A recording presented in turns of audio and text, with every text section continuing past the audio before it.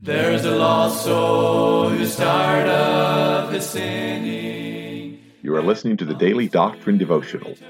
This is a daily podcast designed to teach and preach Bible doctrine each weekday throughout the year. This is Evangelist Tim McVeigh asking you to please let others know about this podcast so that they can subscribe or tune in each weekday. At the end of the podcast, we will provide you with subscription information as well as contact information for our ministry. Thank you for listening, and we pray that the Lord will help each of us as we study and preach the Word of God. And the saints all with gladness are singing the glorious song of the redeemed, song of the redeemed. Thank you once again for tuning into the podcast. This is our Monday edition, first day of the week. We begin a new week on the podcast.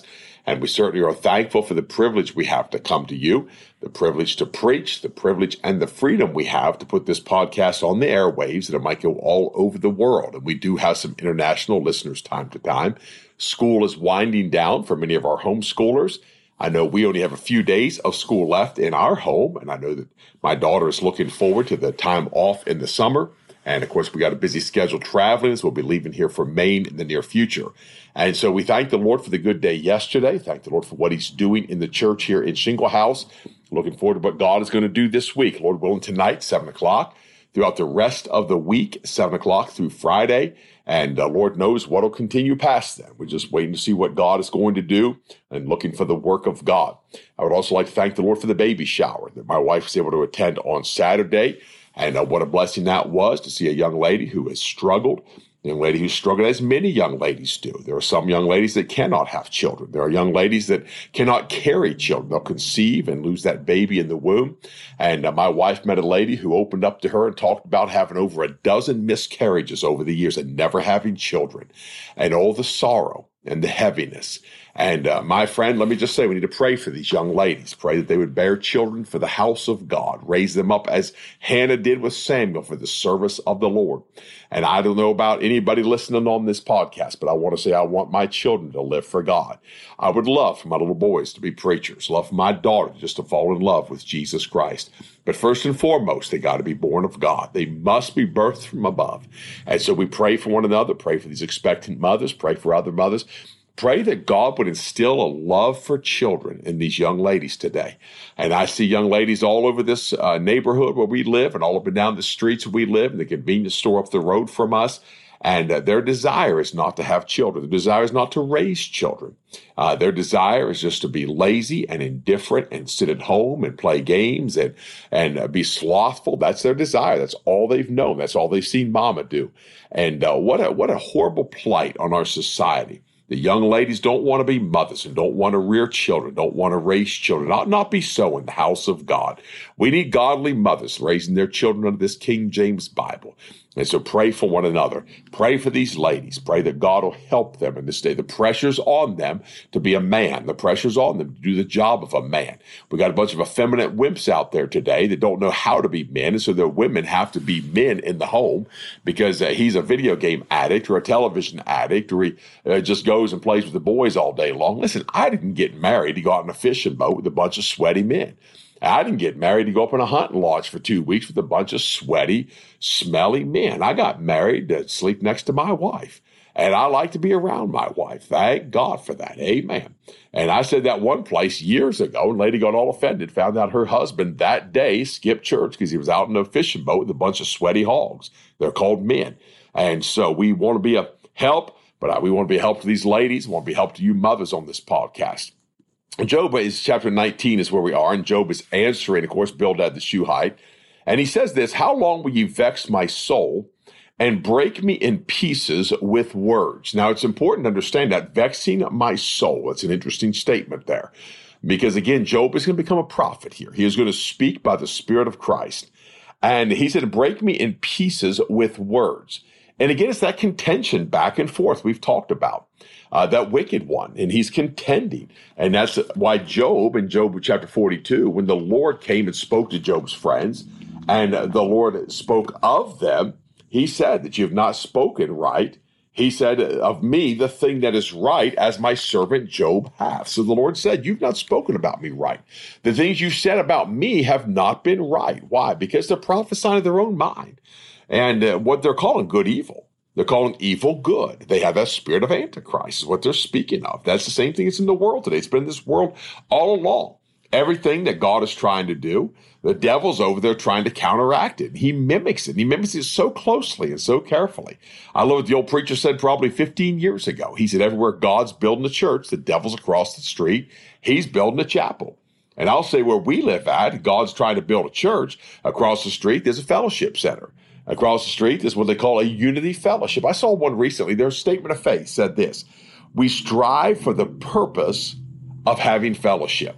That's the purpose that's now in the church, to have. And what that means is like-minded people that drive 15-passenger vans, and they all wear some type of hair covering. The girls wear long dresses, or, well, the girls wear some kind of dress, I should say. A lot of them now aren't long anymore. And the guys wear, plaid shirts, and their shorts are at least to the knee. And they can all come together, and they can sing Kumbaya over whatever Bible version they want. And there's no pastor, because they don't believe. They believe in an elder rule. They believe there's several men that have a position of elders in the church. They don't want one single point of authority because they don't want somebody to rule over them. And to rule over them is not to beat them with a stick. It's not to lord over them. No, it's to establish the mark of the measurement. That's what a rule is. And so Job is contending on that wise. He's contending against those that are trying to go contrary to what God is trying to do. And that's what most of these fellowship centers and most of these pop-up chapels and the Rock and, the Flower and the Rose and all of these names, they take church out of the name. They took Baptist off the name a long time ago.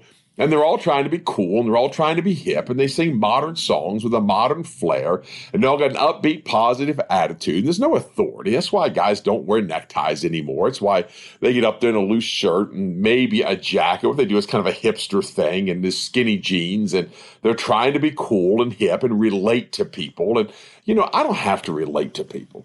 The people that are in my sphere that are lost without Christ, the people that I believe I've gained some respect from, I don't relate to them. They don't relate to me. What they know is they have a God-called preacher in their life, and there's times they come and speak to the preacher, and he's a human like they are, but there's no relating to them. And there's people so different from me, I can't relate to them. And they can't relate to me. But you know what? We find common grounds as human beings. We find common grounds as decent people. We find common ground where we can stand and carry on a civil conversation about things. But the reality is it's not a relational thing. It's a truth matter. It's a matter of proclamation, proclaiming the truth, telling people the word of God. That's what matters, and they don't want to do that today.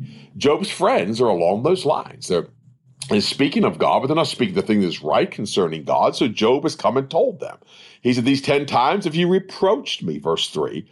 Ye are not ashamed that you make yourselves strange to me. These are weird words. That's my terminology, not good. Weird's not a good Bible word, but that's my terminology. But these are unusual things. These are things that, these words they're speaking, that trumpet's giving an uncertain sound. I don't know the call to battle. These words don't mix with what's inside of me. These words don't carry a weight of what God has done for me. They're speaking in contention of those things. They're speaking against those things. That's this whole modern movement today. There's not one thing about that appeals to the inward part of me. Some of it appeals to my flesh. Some of it appeals to, my being. That the music certainly does not. Eating food every service and, sitting around drinking soft drinks in the church. I like that part of it as far as my flesh goes. But the reality of it is that, it's not even appealing to the flesh a lot. It just appeals to some people's flesh. And so, anybody can start a religious organization today, try to make it cool, try to make it hip, try to find something relevant, and you'd have people come. It doesn't mean God's in 100 miles of it. You can have people come. There are churches that run 100 people that call themselves Baptist. And, God forbid a pastor gloat about running 100 people when all he's done is get up there and make people feel good about themselves and scratch between the ears. And there's a man I know of right now. The one thing people consistently, they don't say he's a good preacher, he's a man of God, or he preaches with power, he loves God. What they say is, man, he is faithful to visit people in the hospital. That's what he's known for. That's not a bad thing. I'm not known for that, but that's not a bad thing. I wish I were known for that. I wish I were known for a lot of things. I wish they said Tim McVeigh is a great singer. Tim McVeigh is a great giver. Tim McVeigh has done everything that God has ever asked him to do. Tim McVeigh is known as a man of prayer. Tim McVeigh is known as a man of study. Tim McVeigh is known as a man with respectability. He's a man with great patience. He's a man who's never lost his temper. I mean, there's a lot of things. Tim McVeigh plays the piano wonderfully. There's a lot of things they could say. But I'll tell you one thing I'd like to be known as: a steward that was found faithful concerning the mysteries of the Word of God, because that's what God is looking for in us, is faithfulness to convey the mysteries. One of those mysteries is the mystery of that iniquity, that mystery of godliness. The two go against one another. That mystery of iniquity is working right now. It worketh. It's in this world right now. That's one of the thrust of my ministry, is exposing that today. And Job talks of it. That's what he's speaking of here. He said, you make yourself strange to me, and be it indeed that I have erred, mine error remaineth with myself. You're sitting here telling me I'm wrong, but the error's within me. You're telling me I'm not doing right, but the errors, and so many today. Sometimes you just feel like a nutcase. People just withstanding you. That's wrong. That's wrong. Why do you do that? And they're beginning to make light of holy things today. It started off pretty minor, things you can overlook, things you can ignore. But now they're making fun of holy things. They're mocking holiness today, things that God has instilled in a man. And today they're making light of those things. God forbid. God forbid we separate. God forbid we separate from those things and refuse to be holy. You know, they get up there, they make fun. I've heard them make fun of neckties. A man that wears a necktie. But you realize that you go to a courtroom in America, chances are the people that stand, that judge, if he's a male, those attorneys that stand will either have a necktie. Even the ladies will have a pantsuit or a skirt suit on. Why? Because it's a position of authority. It's a picture of authority. Most murderers go to trial. They wear a necktie. Why? They want to look respectable. Then you got some guy gets up in the pulpit and he doesn't even want to look respectful anymore. He could care less what he looks like. He wants to be a hipster. He wants to be cool, contrary to what God. And if he's in error, can I say, let it be error over those things, not doctrine. If I'm wrong for dressing for church, then let it be an error in my life, but my doctrine needs to be sound. If I'm wrong for clinging to conservative music, then that's fine. Believe I'm wrong, but let it remain with me. All these nuances of life, all these peculiarities, all these differences, but the doctrine needs to be sound.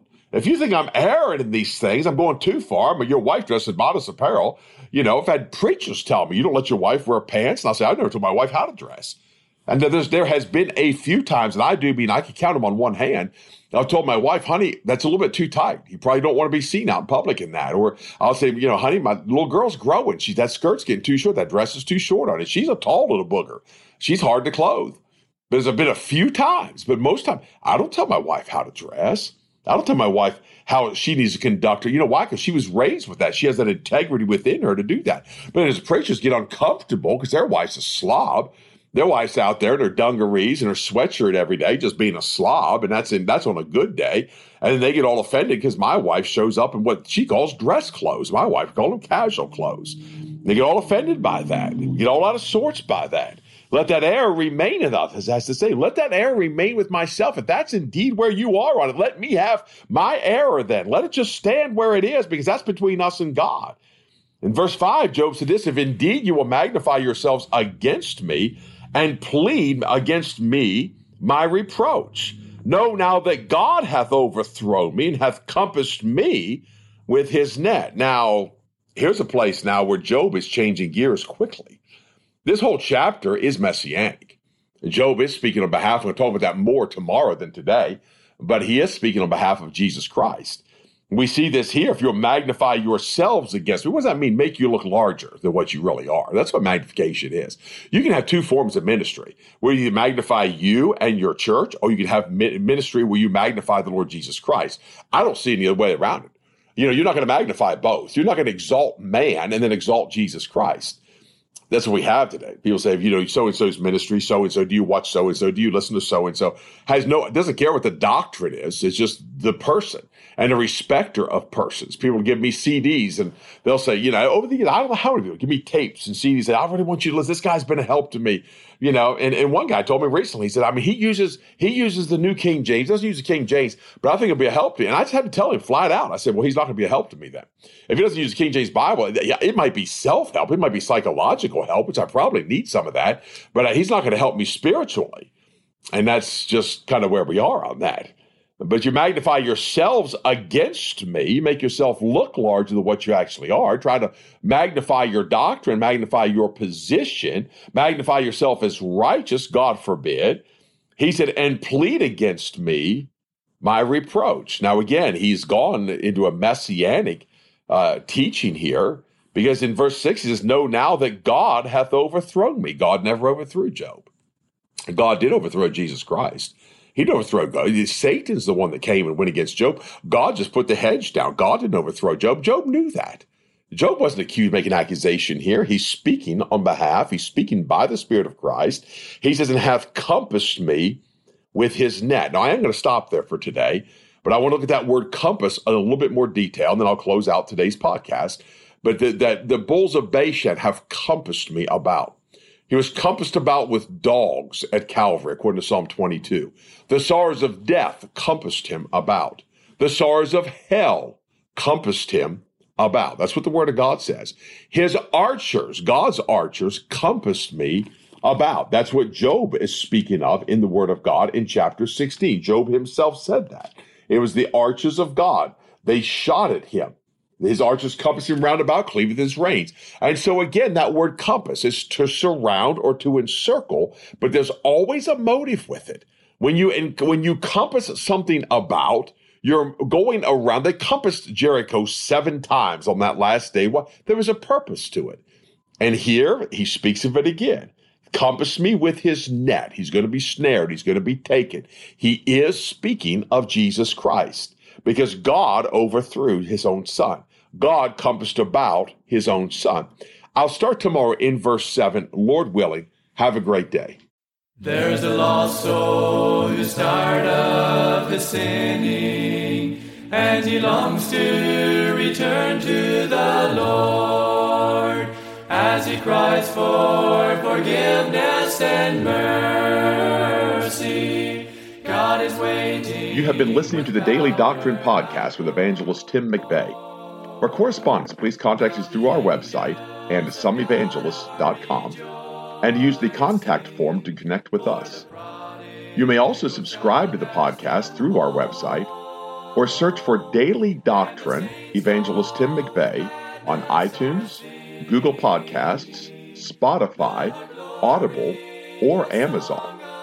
To write to us, please use our church address, which is Manasseh Community Baptist Church, 70 Back Hollow Road, Blaine, Pennsylvania, 17006.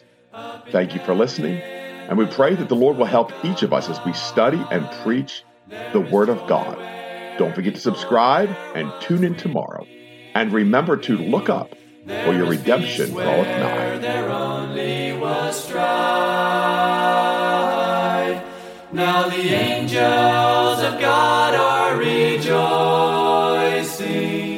for the prodigal child has come home, and the saints all with gladness are singing the glorious song of the